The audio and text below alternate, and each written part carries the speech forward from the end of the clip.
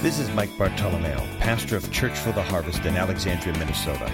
The Bible is the Word of God.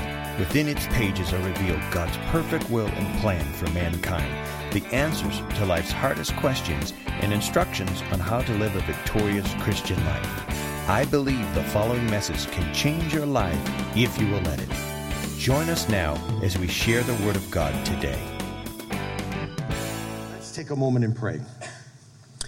Heavenly Father, I humble myself before you. I ask that you speak through me and give to your people what they need here today. Lord, as we bring this series to a close, Lord, I just pray that we would be inspired to be people of passion, people of not full of apathy or a passivity towards you spiritually, that we would be, in a sense, aggressive in our faith to know you, to grow ourselves, to study, to show ourselves approved as your sons and daughters. I bless each person here today, and I just thank you for them and those in our listening audience and those online. In Jesus' name, amen. Amen. So this is the 10th week in our series, and we can kind of bring this to a conclusion. I think you've got a saturation point with what we've been sharing, but I've had some good feedback. And so our 10th week in our series, and we're talking about spiritual apathy. I subtitled this Drifting. We're just kind of continuing. Revelation 2:4. Revelation 2:4 has been our text. Jesus is speaking. He said, I have this against you, that you have abandoned the love you had at first. And I'm going to spend a lot of time for the sake of time because we have communion here in a moment. But this has been our text. We've been talking about that Jesus is concerned. And we mentioned last week about Revelation truth being lost, that after 28 years, Jesus has to address the church and said, what happened? What happened? How many of you know that even in marriage, come on now, that things can drift if you don't maintain them? That's a good time, men, to say amen. Amen. The wives are going, yes, things can drift. You got to be proactive in your relationship, right? Right on? And sometimes it may seem unsexy, but you got to schedule things. Amen? You got to schedule time out together. You know, you got things to do. And see, when you're empty nesters, just that doesn't mean also that you have all this time. Even though you be together, you still have to schedule things. Amen? Amen. Are you awake this morning? All right. So we said this last week, spiritual truth can be lost. And I made this, and I was kind of strong on this point based upon Acts 13:36. Kind of did a little bunny trail. It said, now David, after he had served God's purposes in his own generation, died, was buried with his ancestors. And we talked about a couple of translations of that after David, watch this, doing God's will by serving. Somebody shout serving. Serving the people of his time. Then another translation said, David in his own generation ministered. Somebody shout minister. Ministered to the will of God. In other words, God, what do you want for my life now that I'm alive? For David, after having been useful to his own generation, are you ready for this? Are you useful to God? Can he count on you? Can he look and go, that's my son and daughter, I can count on them? Or does he look and go, they're just about their own thing, doing their own thing, getting up here, planning their schedule. Really, if it really doesn't work to make room for God, no big deal. That's not what God has called us to. Amen? And we said this, that we are responsible to continue and further God's purposes in revelation, his word, his heart in our generation. Can I get an amen? We're not responsible for what happened 50, 60, 70, 80 years ago, 200 years ago, 1,000 years ago, but we are responsible now. Amen. Aren't you glad you came to church this morning? Amen. David served the purpose of God in his generation. And so the question is, are you serving the purposes of God in your life now as a family, as an individual? Amen.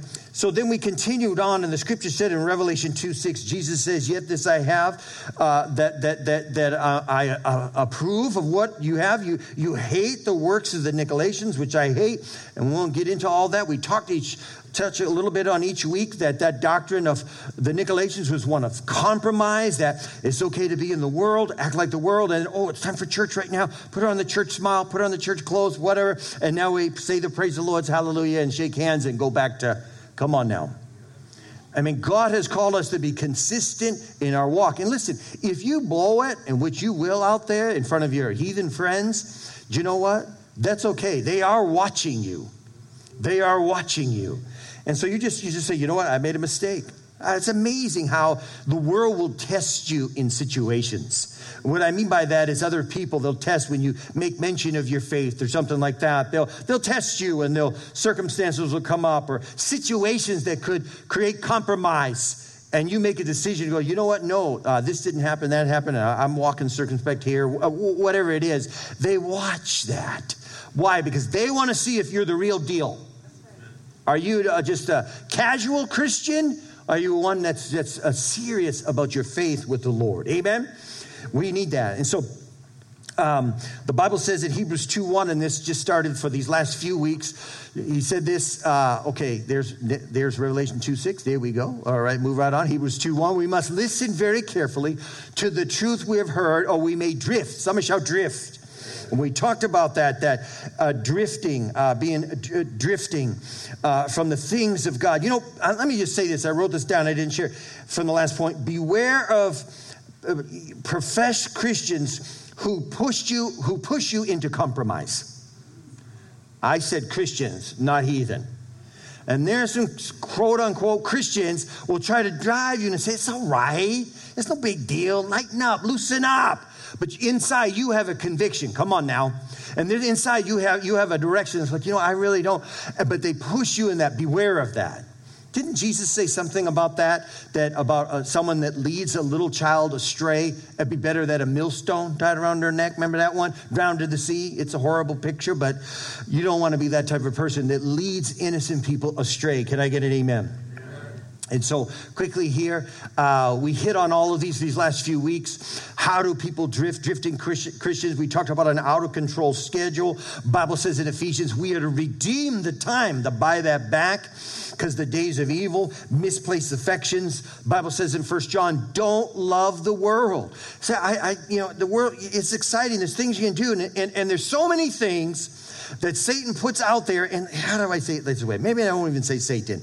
They're just out there that they're not bad things, but they can cause you to compromise in your walk.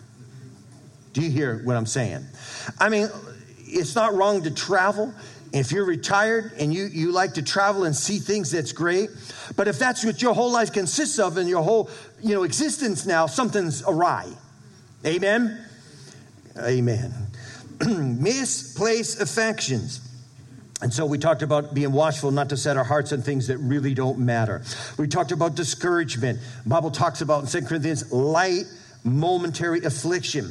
I try to remind myself of that when I'm in the midst of something that's difficult, that's challenging. Amen?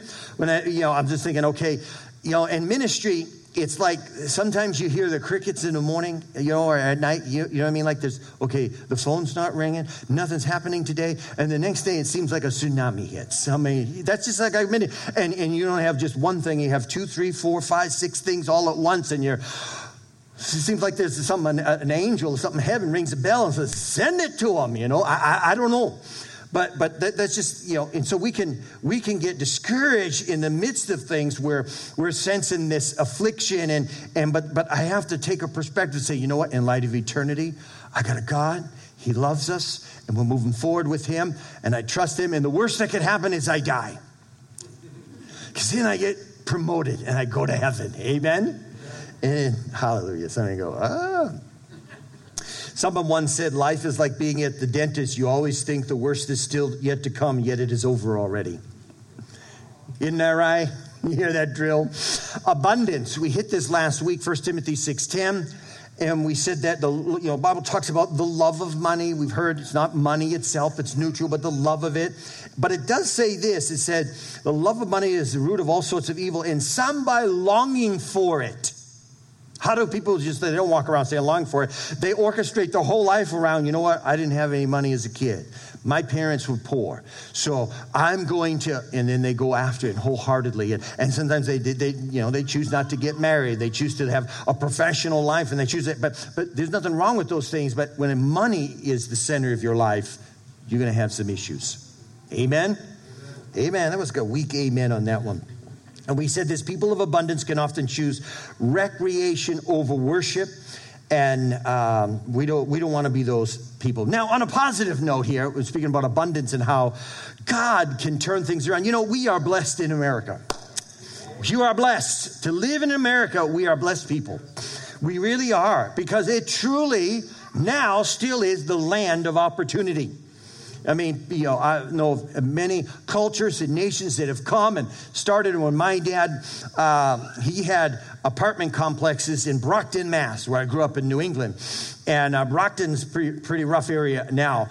But as kids growing up, it was a lot of blue collar and hardworking people. And what happened was there was my dad owned these apartment complexes, and there was a 6 family, but they were large apartments. And then there was like a 12 family or something that he had. It was in the worst section of Brockton. I mean, like when you drive, and they were dilapidated. And so my job, because he had 8 kids, you know, when that generation, all those kids, put them to work, you know. And so I would crawl in the furnaces and clean them out. And so we had a lot of these precious Vietnamese people that came from Saigon. And my dad said, yeah, they're all renting. And they pay right on time each month. It was amazing. They paid their rent. So he said, go up to this one apartment, and they have a clogged sink. And so I'm just a kid and go up there, and a clogged sink. And I open the door, and they smile. They got all gold teeth. You know, hi, you know, you want some tea? And they want you to have tea. And I'm like, there's like 5 generations here. There's like 14 people in this apartment. And I was like, Dad, don't worry about it. They pay their rent on time. You know, they can stay. And I remember one time the sink's clogged. I pulled a steak out, and they had a clam down there. I said, you can't throw the clams down. Like, it's not like it's just a whale. It eats everything, you know. You can't. But before long, they were out of those apartments. They were driving new cars, and they were hardworking people, and they were blessed. America truly is a land of abundance. Can you say amen? And, you know, here's one thing. I heard this story, and I just thought, you know what? What the enemy means for evil, God can turn around for good. We're talking about abundance. That it's not a negative thing. How many of you know God can take a terrible past and a difficult past, and only He can turn that around? And I'm going to give you an illustration right now, a story. Some of you know who this is. This is Pastor Bill Wilson of Metro World Child Center in Brooklyn, New York. In 1980, he started this ministry in Bushwick, Brooklyn, in what was one of New York's toughest neighborhoods at the time. But here's the thing about Pastor Bill. He was abandoned as a 12-year-old boy by his mom. They were in Lakeland, Florida, walking along, and she walked through a park, and she just threw her hands up and said, I can't do this anymore. She's a drug addict, and she's alcoholic, and she said, wait here.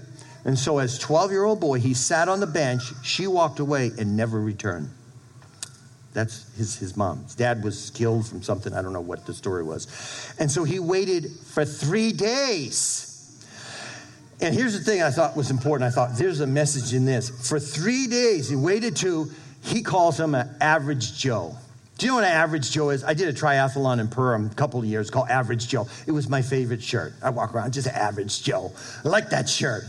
And I got one of the original black ones. It was really cool. It's destroyed now. But average Joe walks by, Christian man, and he sees this kid for 2 days, and then on the 3rd day, he's like, something's up here. So he just walked up to him, he put his arm around him, he said, you doing all right, son? And he goes, well, he started to stutter. He didn't even know how to explain, my mom left me, and he just, but he was a man that saw beyond his own pain. His own son was dying of leukemia and soon died after that. And so he saw beyond his own pain, reached out and go, because what happens to us? We get tunnel vision. Come on now. My situation, it's so serious. I need this, I need that, I need a job, I need better this, and this illness, that. The kids are driving me, and we don't see beyond our pain. And in those moments in your pain is where God shows up the greatest. And so through this man, he reached out, put his arm around me, he said, son, what can we do to help? He goes, I'm hungry. Hadn't eaten in 3 days. And so he feeds him, and then he scrambles to get $17 and sends him to a camp for a kids camp for him. For a week, in that kids camp, he gets saved and filled with the Spirit of God. And he actually, he shares a testimony. He says, I lived in a church for 3 years. And he said, how do you live in a church for 3 years? He said, there was a custodian closet, and there was a little area back there. And so the pastor said, well, I don't have a room where, but you can stay back there. And so he lived in the custodian closet, set out a little map. For 3 years, he slept on the floor, but he did everything in the church. Wow. This same, you think he would have had reason to have been angry as a kid? Come on now. It's amazing. 220,000 kids show up to his Sunday school every week. 220,000. He started bus ministry. You know, we've heard about Tommy Barnett and Phoenix First and how that church grew from bus ministry. This guy started it. He was the one. Why? And they said, why do you keep doing it? He still drives the buses today. They have hundreds of them in Brooklyn, that area. Why? He says, every time I open the door, I see me I'm picking up. Wow. Only God can do that. Amen. He's a passionate man of God. He's been stabbed, thrown over a roof. He was shot a few years ago by a Russian sniper in the shoulder in Syria. He's personally witnessed 28 people killed in front of him. That's a serious life, and he's passionate about the Lord. What am I trying to say? Only God can turn something negative like that around to something positive. Amen. They minister in the Philippines, and he was sharing about how they have hundreds of kids that come out, and it's in a cemetery. And they have Sunday school in the cemetery. You think, okay, that's kind of creepy. He says, no, that's where they live. Squatters, thousands of them living in a cemetery. You know, I said this before, there really isn't, just if you can absorb this statement, there's really no specific mysterious call to ministry. The need is the call. Someone once said, big doors open on small hinges. And I said this a few times the last few weeks, it's not really what you and I accomplish in life what matters. It's what we put in motion. This man put a lot in motion. You know, I shared before about Peter Mill, a missionary, and we've been to Ukraine many times, 13 times in over 12 years, and he's passed away. We're coming up on his second year homegoing to the Lord. And I thought about what Pete put in motion, and at the time when it happened, I just thought, 61 years old, this guy was doing strength feats, and he was going to villages and prison. He'd been to every single prison in Ukraine, and Bible schools. I was part of the Bible schools, new church plants. I mean, just listen to him, my mind just got expanded. How many have been around someone like that that's just a visionary? My mind was just like, wow, Pete, I mean, there's just, he keeps going, and then he dies. I didn't get it. I struggled with it. It's like, I don't understand. I mean, there's probably some people I wish were not on earth. Evil people. Come on now. Vicious people. But Pete, I mean, he was about God's kingdom. And the Lord just told me in my heart, just gave me this peace saying, you know what? The ministry is still going on, and it is. And they're expanding more in Romania, and they're expanding more with mobile teams. Incidentally, we as a church just sent $2,500. They needed some vans over there, and we helped get them some vans. I traveled in those vans, and some of the old vans. One of them I called the VeggieTale van, because it was like 4 colors of green, yellow, and orange, whatever. But it was just a box-type van, cold. So I had a wool coat, and we would drive sometimes all night to some little village in the middle of nowhere, 2 a.m. And we'd show up, and there's 50 people been waiting for the Americans to come to share the word of God. Unbelievable. But what am I trying to say? It's in motion. It's in motion. You know what? God has things for your life to set in motion. Amen? And so even though we may look at it as, okay, Pete is gone. You know, he was a successful businessman in Fargo and had an asbestos company, and he did a number of things, but he walked away from all of that. And I'm not saying that that's what you are to do, but what Pete did is he was wholehearted in the things of God. He served the purposes of God in his generation and died. And you know what? It's continuing on. Amen. I would love that. I would love to see harvest continue on after I'm gone. Amen? So your children's children, if the Lord would tarry. Some of you think he's coming any moment. We still have about 3 billion people have not heard the gospel, and more people keep getting born. Amen? All right, spent a lot of time on that. My point was abundance is a blessing, but it can be a deterrent and to your true purpose. All right, finally, number 5. Parasitic sins, Hebrews 12:1. He said, what is that?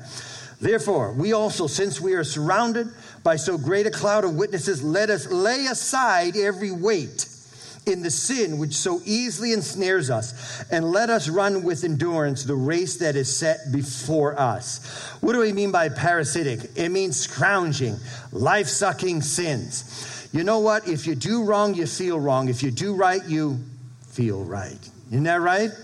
And so, you know what I find sometimes as you grow in the Lord, sometimes those addicting things that keep drawing you down, bringing you down, you're going to come to a head. And here's where it's going to come to.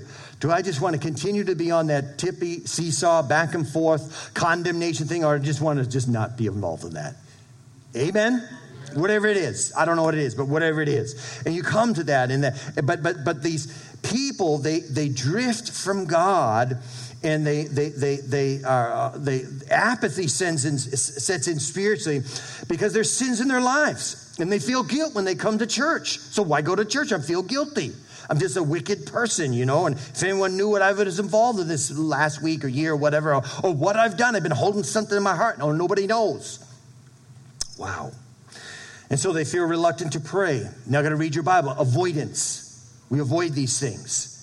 Where at one time you were hungry for the things of God and you allow this condemnation to come in and you know you have these issues in your life. And there's a ton of just nasty YouTube videos that are out there, just repulsive about people when they post their ailments. Like, come on, we don't want to see that.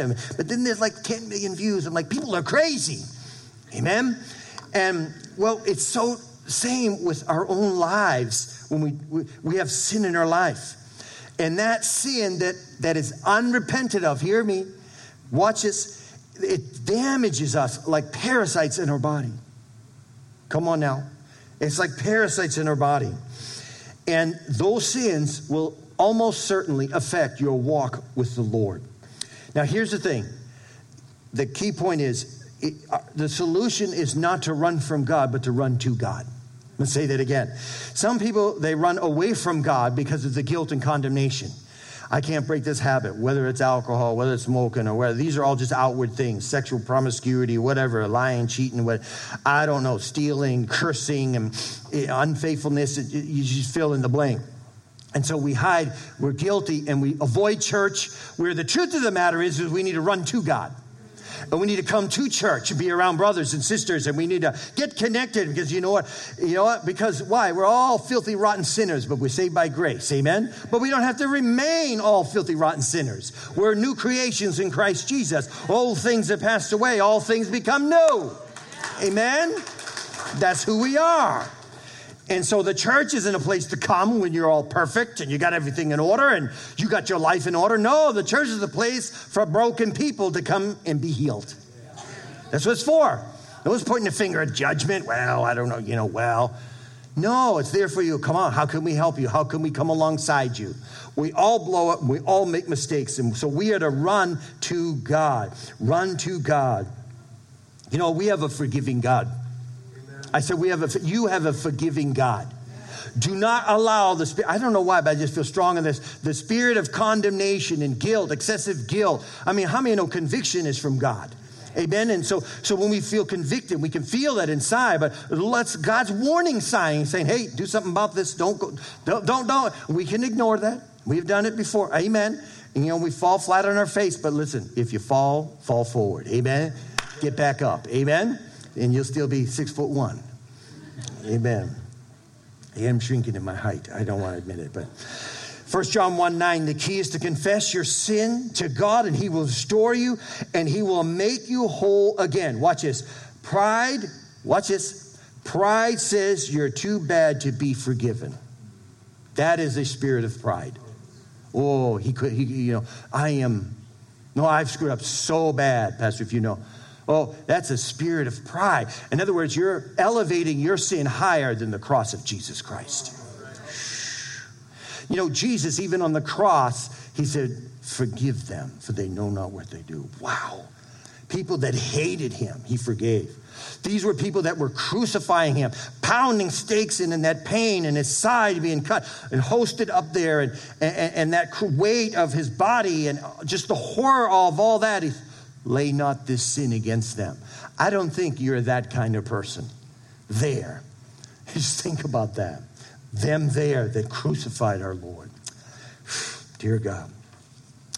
We have a forgiving God. The Bible talks about the word repentance. It's metanoia in the Greek. Repentance is a good word, not a bad word. Amen? And sometimes, we heard the repent. And shrilled or repent. Well, it's true, but repentance actually means this simply in the Greek. Change your mind. Change your mind. Change the way you're doing things. Just change your mind. Now, that doesn't sound so bad right now. I just got to change my mind. You need help changing your mind. Amen? That's why we need the washing, the water of the word that purifies our mind. And so the term suggests rejection of your old ways and a change of mind to the new, God's ways. That's what it means to repent. Change your mind. So in conclusion, let me just say this. How did Jesus measure our maturity? Talking about spiritual apathy and drifting and growing up in the Lord. Jesus measured maturity by a person's obedience, not knowledge. I want you to think about that. We are, as a staff, kind of winding down on a book we've read. It's a very good book. Steve Moore wrote it. It's titled The Top 10 Leadership Conversations in the Bible. And he said, a Jesus follower, watch this, a Jesus follower with limited knowledge that is matched by obedience is more mature than the person with lots of knowledge but little obedience. Listen, I used to do street witnessing in Dallas. I was over the street evangelism for one summer and served in the street outreach ministry. That's where I built that 10-foot cross, and from Fort Worth and all the way across to Dallas. And we go out in the streets and share the gospel. I met all kinds of people. But I remember one guy in particular, and I began to share with him, and this guy watch this, quoting whole chapters of the Bible.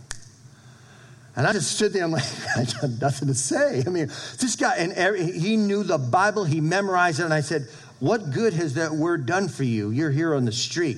And I got to his heart, and it's like, why? He's like, I'm mad. This is what the world did to me. And so his heart, and so we prayed with him, and he was ministered to. But you can have a lot of knowledge of the Bible.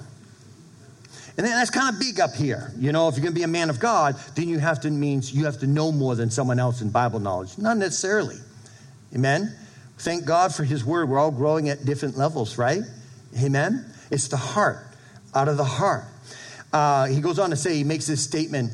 He says this, Steve Moore, he says, when the gap between knowledge and obedience is small, faith and spiritual power become great. When the gap between knowledge and obedience is large, faith and spiritual power remain small. Amen. Stand with me if you would, please.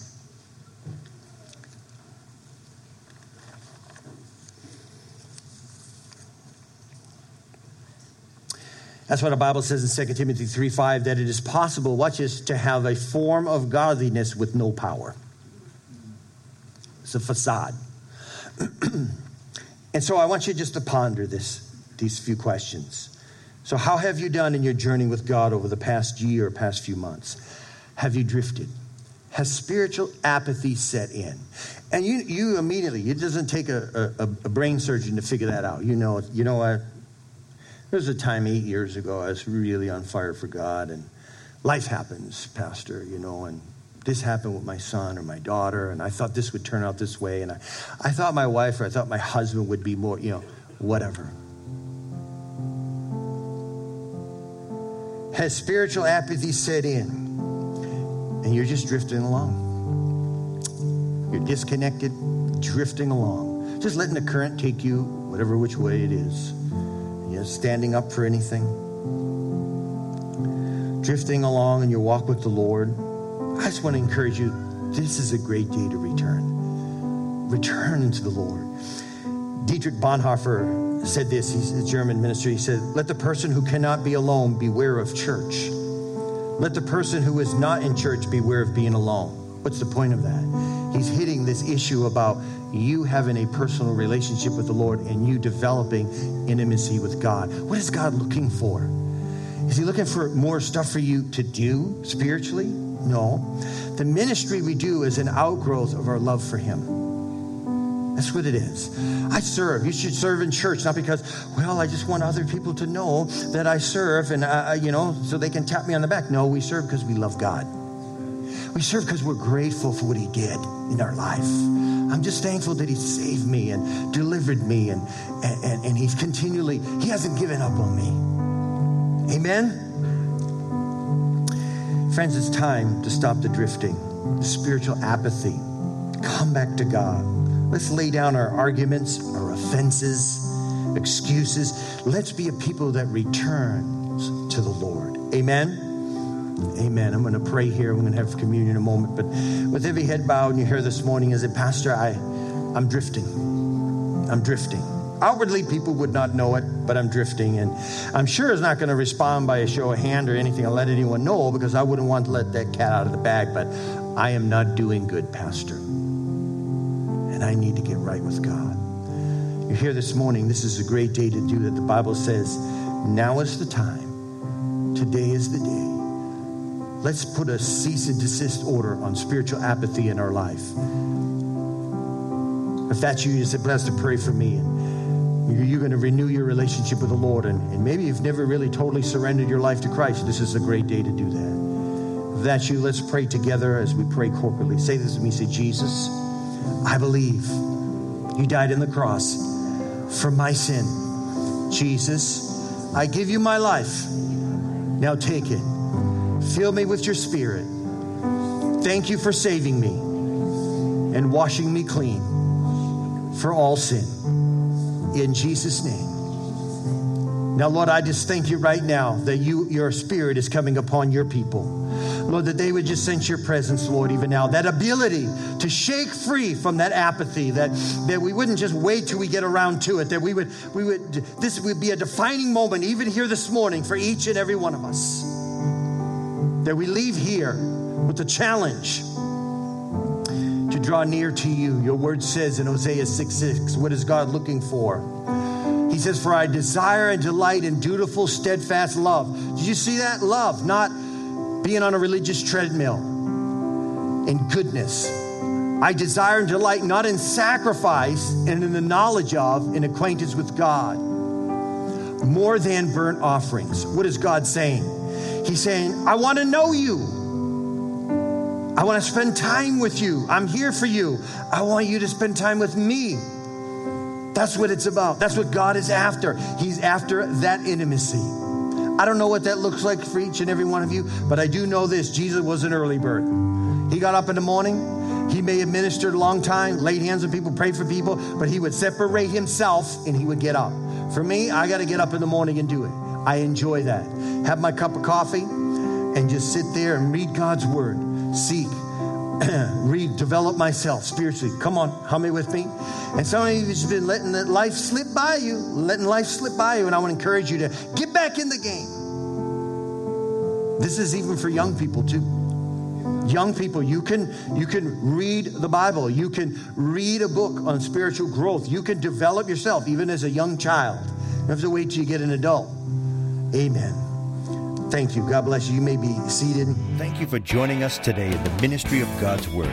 My prayer today is that you will experience a new revelation of who Christ is in you. Feel free to make as many copies of this message as you like. For more information about Church for the Harvest scheduled ministry times and meeting place, please visit us at churchfortheharvest.com or contact the church office at 320-759-1400. At Church for the Harvest, you belong.